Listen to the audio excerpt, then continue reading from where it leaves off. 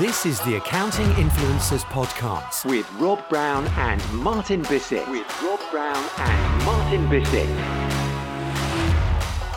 And welcome to our special guest interview for this week. And I'm thrilled to have with me back for the second time, Kevin Appleby of Grow CFO. Hello to you.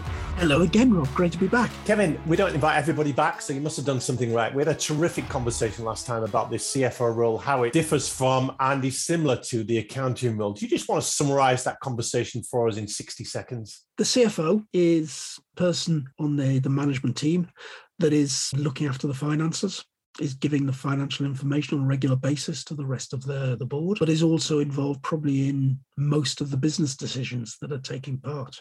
The CFO is probably the outward-looking face of finance, though. He's looking towards the customers, suppliers, investors, and so on, not just looking down at running the accounting systems, getting the numbers together, producing the P&L accounts, and so on, which I'd see more as a financial controller, head of finance role. And we talked about the crossover in the route to being a CFO with the accounting qualification. More and more businesses these days are asking more of their accountants as that trusted advisor and almost that CFO role. So explain to us from your standpoint, what's been asked of accountants in dealing with the complexities of modern day business? I think there's kind of two areas here, Rob.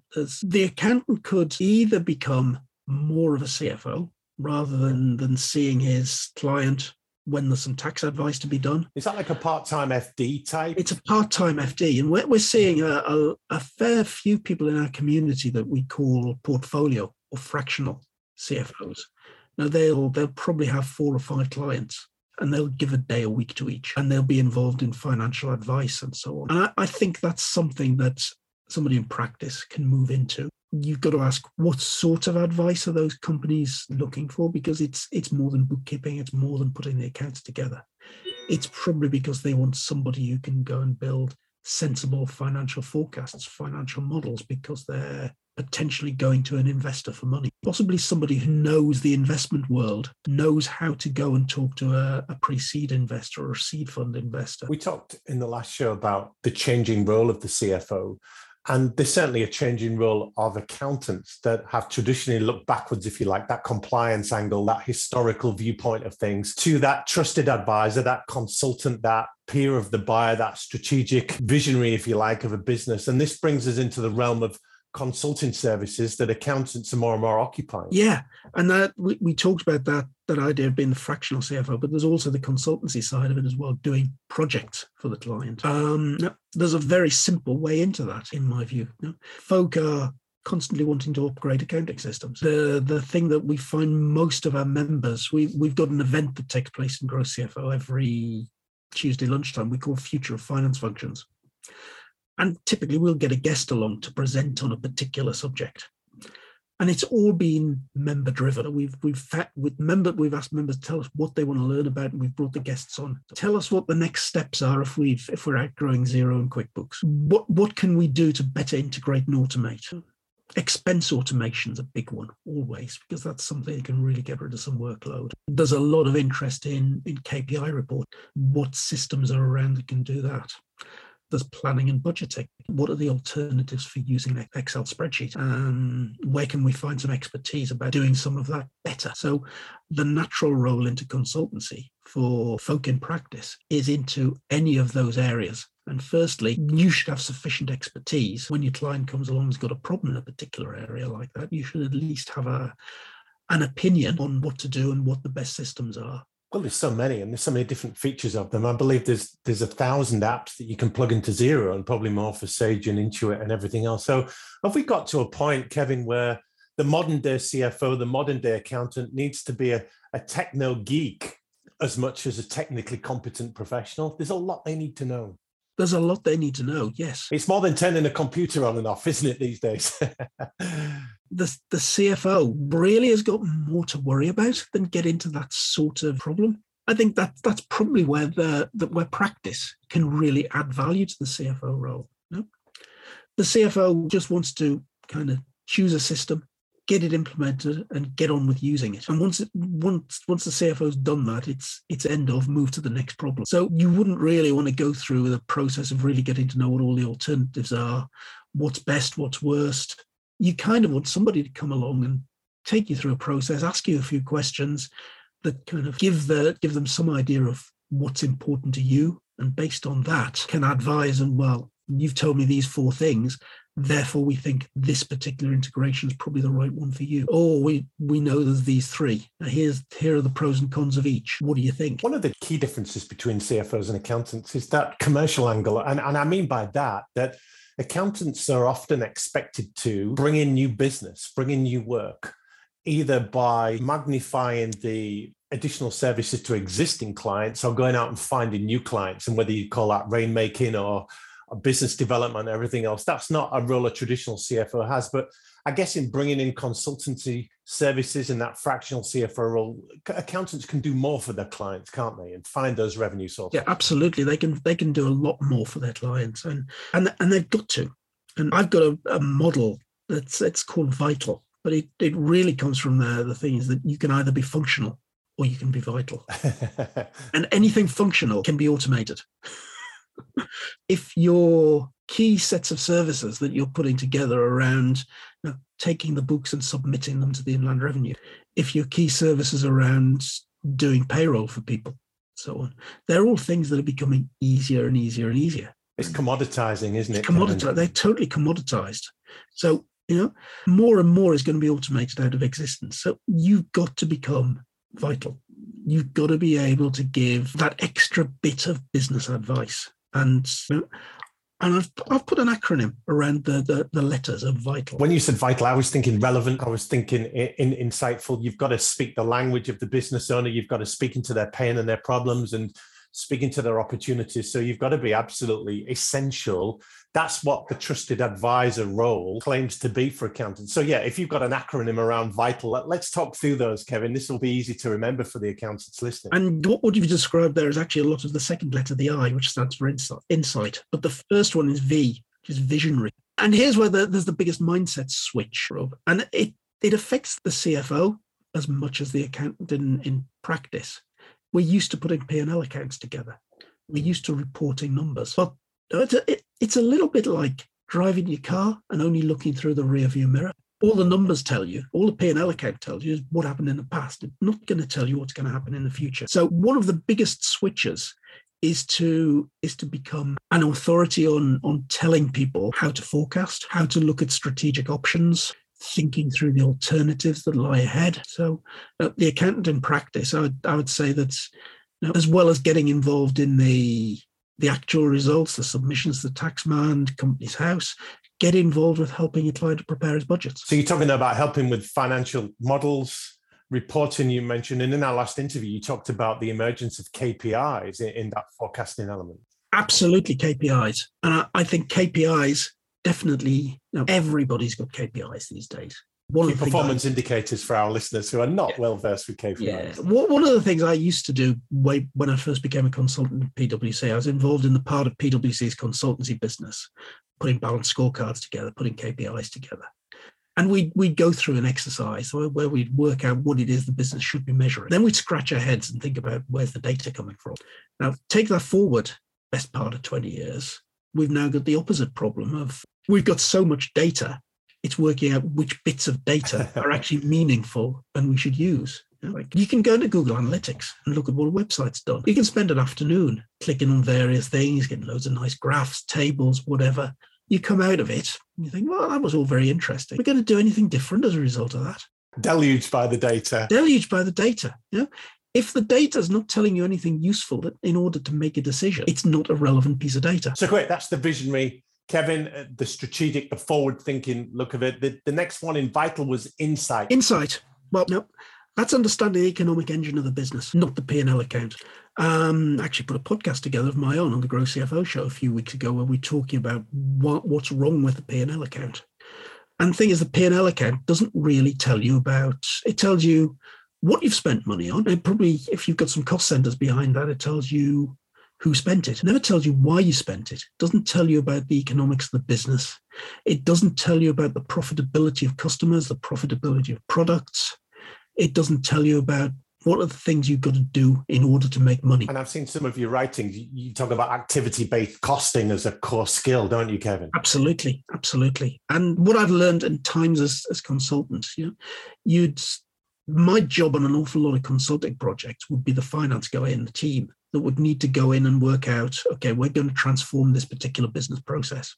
What does the current process cost us? Where can we make some savings? What's the future process going to cost?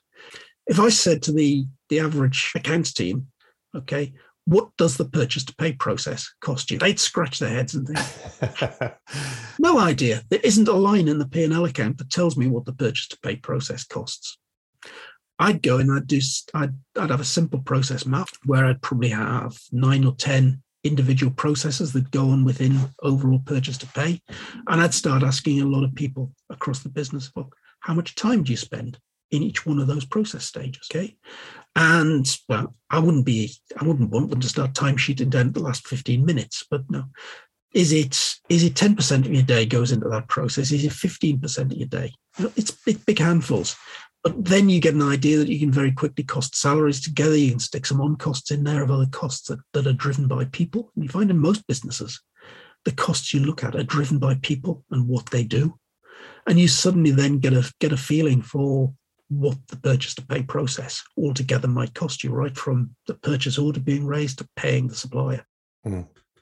So we're talking about accountants being vital instead of functional in their role serving the client, and the functional being the commoditized, automated kind of services. And we've got in this acronym VITAL, we've got the visionary, we've got the insight. Talk us through the T, Kevin. The T is the team. Okay?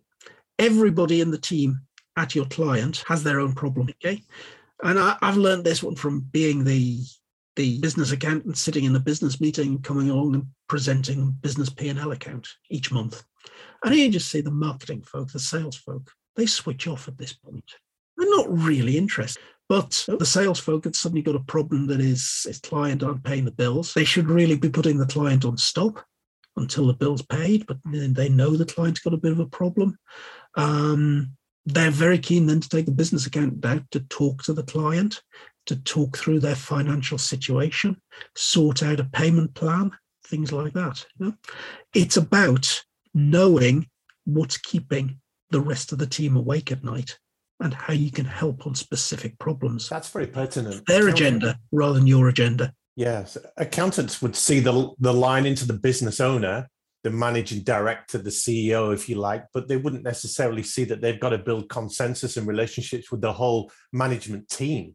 Exactly. Yes. Yeah. Okay. We've got VIT. This is a great acronym. Have to be more relevant. Let's go with A. A is agile. Agile is all about driving change. We've touched on it already. We've talked about that role as the advisor about financial systems, automation, and so on. But the biggest place that you can add value is advising on that change, helping drive that change, helping manage that change. So there's a whole bunch of skills within the A. The first one is knowing what to advise, knowing the options, being able to talk a good talk. The second part of that is about having the implementation skills to take that to the stage beyond having recommended something and hand-holding the client through the process of implementation. Then you can break down into two sets of skills. Skill A is project management, but the softer set of skills, and I think probably the most valuable set of skills, is the change management set.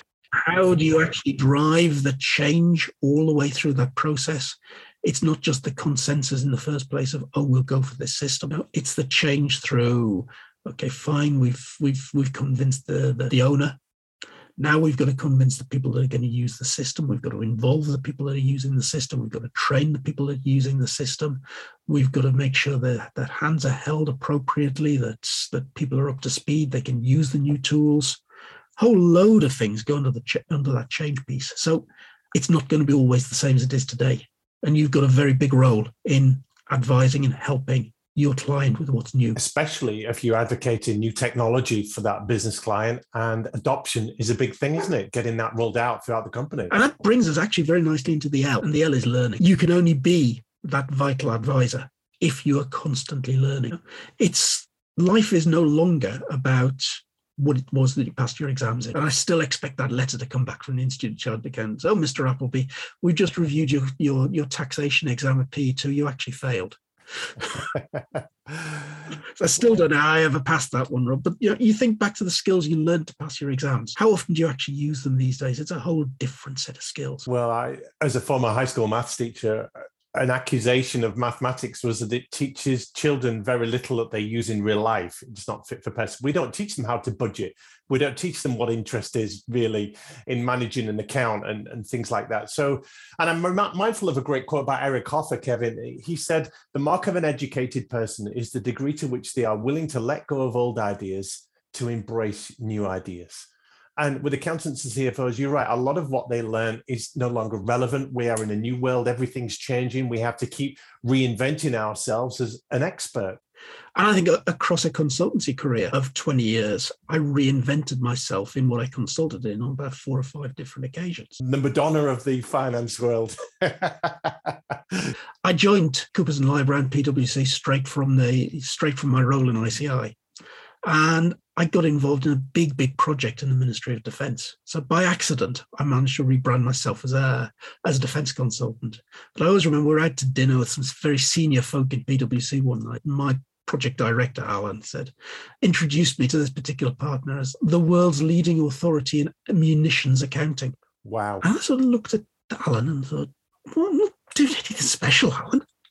And then Alan afterwards said, yeah, Kev, you're not doing anything special, but you're the only one doing it. Therefore, you're the world authority. Keep claiming that until somebody tells you or proves that you're not. I've moved from being defence consultant to a transport consultant, local government advisor, shared services expert, NHS expert, somebody who specialises in writing business cases for investments. Your Grow CFO site, that will give people a lot of encouragement and support on doing things like this, whether they be CFOs or accountants. Would that be right? Absolutely. There's loads in there to help you. And accountants, they do really need to raise their game. They've got ever more demanding clients with ever greater expectations that go beyond the historical, the rear view mirror, as you said. So we'll put your contact details on the show notes here. Would you leave us with a few words of encouragement for accountants that do want to step into consulting services? They do want to be more vital to their business clients. They want to serve them better in the complex world that we live in. Yeah, it can be done. And I'd say as well, Rob, you mentioned Grow CFO and resources.